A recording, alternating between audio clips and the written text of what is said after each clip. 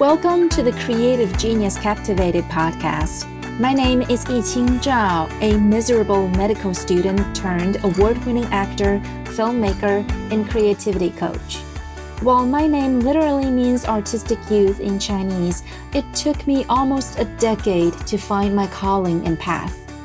I help multi-hyphenates overcome burnout, unleash their creativity, and become unstoppable using mindset and customized strategies. Let's dive in. Hey, this summer, in addition to my regular 3 months and 6 months coaching packages, I am offering a very limited amount of pay what you can one-off sessions to artists only. So if you are an artist looking to get to the next level but need some extra support, please hit me up. Subject to my availability and of course first come first served, but I would love to support you. So do not miss it. Send me an email, yiqingzhao coaching@gmail.com, and we'll make it happen. Hi everybody, this is Yiqing and I'm recording this on July 1st. And what's ahead of us is the July 4th holiday weekend. And I don't really have any plans except for declutter my house, unwind, and write. Write. I love writing. I hate writing. I love writing. I hate writing. That's the dynamic. I am having my afternoon coffee, which is a decaf. It's a decaf latte that I made, and it says 49% feminist and 51% badass. Oh my gosh, I just love that slogan. I just love it so much. This is exactly me. Okay, so today I would love to talk about imposter syndrome, trauma, and celebration. I know this is such a loaded topic, and I've given speeches about it. And actually, I am going to make a program about imposter syndrome and artists and entrepreneurs. That's something I will do in the future, but not now. Now, I'm just going to give you my 2 cents about how to deal with imposter syndrome. I think the root of it is actually probably just our childhood trauma.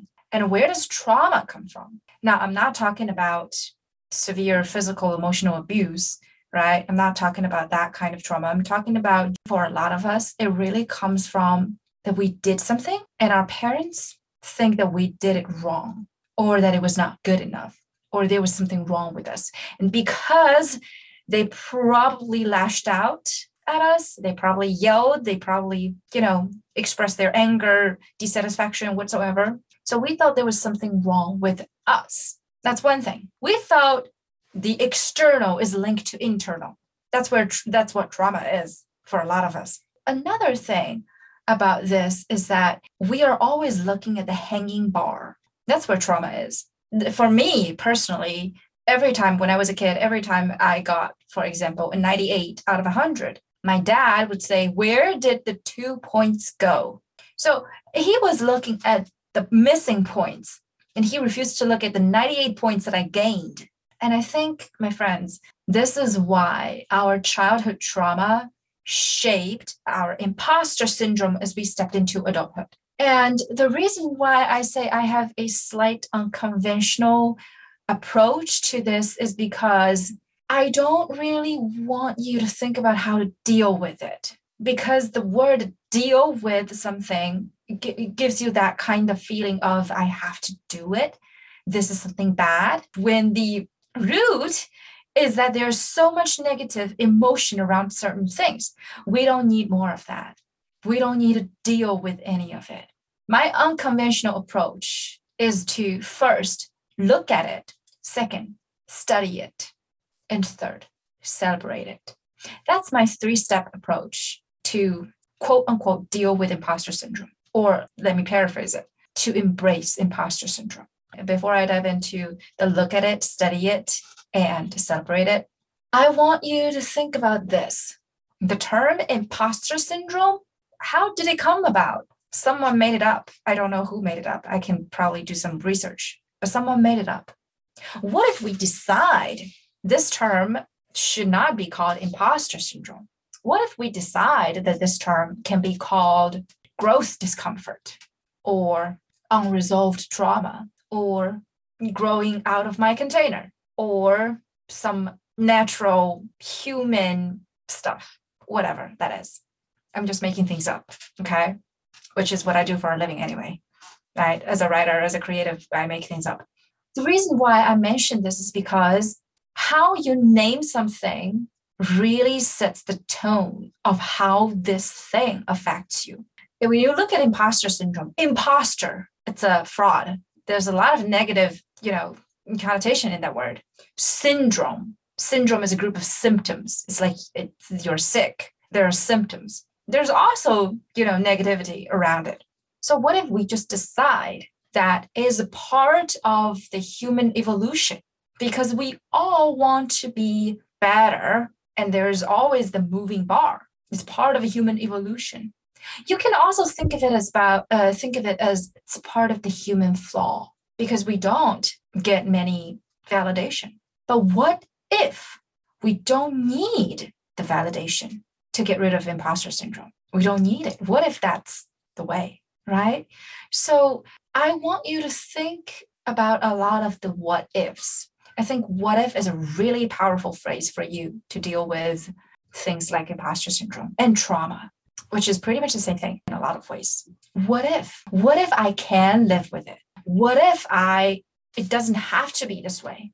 What if it's just part of who I am? What if I can still perform and function to the best of my ability and live with it? What if? When you open your thoughts, your mind up to the what if, you're opening up yourself up to possibilities. That is the very first thing that I would like to address before getting into the nitty-gritty of this issue. First, you got to be open to possibilities. You got to ask yourself those what if questions. Now, let's talk about how we look at it. I already talked about it. What if it's just part of human evolution? If we decide it's human evolution, at least in our mind, we can train ourselves to believe that's just human evolution. If we decide it's just part of being an imperfect, flawed human being, that's just part of it. We already made a decision that it is. Because again, these are all things in our mind. Since they are in our mind, we have the right to decide what we choose to think of it. So if we just look at imposter syndrome as that, or we look at imposter syndrome as growth discomfort,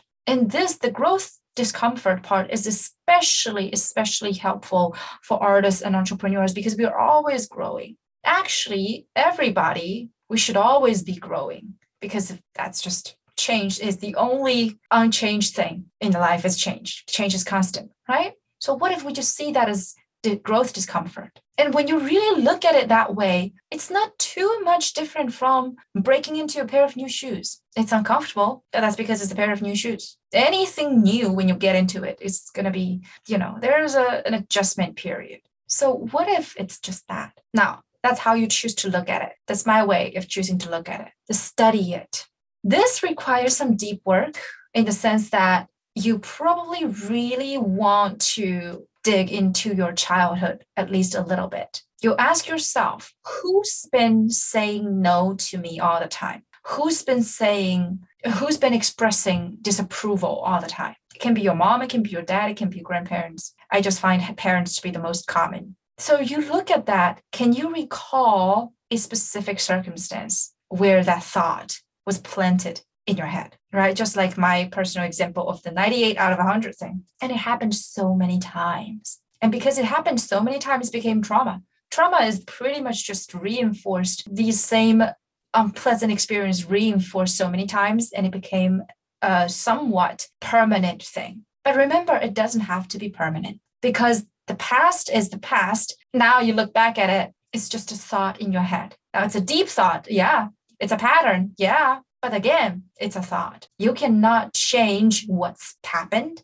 but you can change how you look at it, right? Nobody can change what happened in the past, but you can change how you look at it. If you really study the root of your imposter syndrome and know, oh, that's what happened. And I also encourage you to look deeper than that. Know that it could very likely just be a generational thing. And whoever did that to you, they probably, your parents, let's say, probably your grandparents did the same thing to them. So it's a generational thing. And I want you to study it and tell yourself, I'm so glad I came to this conclusion, because perhaps your parents still don't know, or they know and then they regret what they did to you in the past, just like mine, right? My parents are regretting that they were way too strict with me when I was younger. So I just told them, there's no point in regretting because you can't change it. But if we look on the good side, all the experience made me so much stronger. It gave me the independence that I do have now, and it gives me the resilience. So when you really look at it and study it, at your trauma, at your imposter syndrome,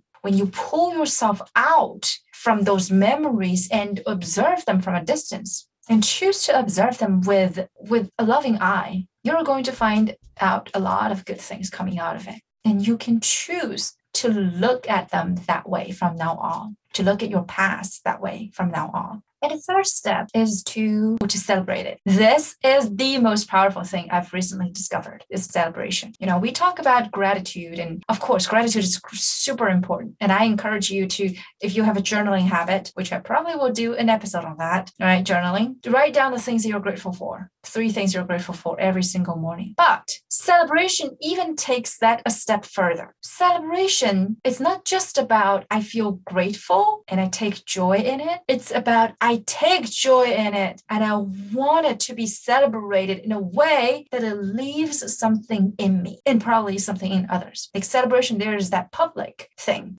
It becomes a little public, more public than just feeling grateful. That's just how I feel about celebration. It's on a bigger scale. There's a ceremonial sense to it. And why celebrating is so important to help you live with imposter syndrome is that most of the times we forget how far we've come along. We forget the results we've achieved. And a lot of the results come in different ways. Some results can come in, for example, I tried 10 times and I failed 10 times and I got up at the 11th time. That deserves a celebration. If you don't consciously choose to look at it that way, you are going to look at the 10 times that you failed and you see yourself as disappointing. Celebration, this habit, forces you to look at the results, tangible or untangible. It forces you to look at them and acknowledge them and honor yourself, honor your contribution to this process so that you don't forget how far you've come along. And when you don't forget, you're more likely to access into your wisdom arsenal. You're more likely to know this is a tool I have.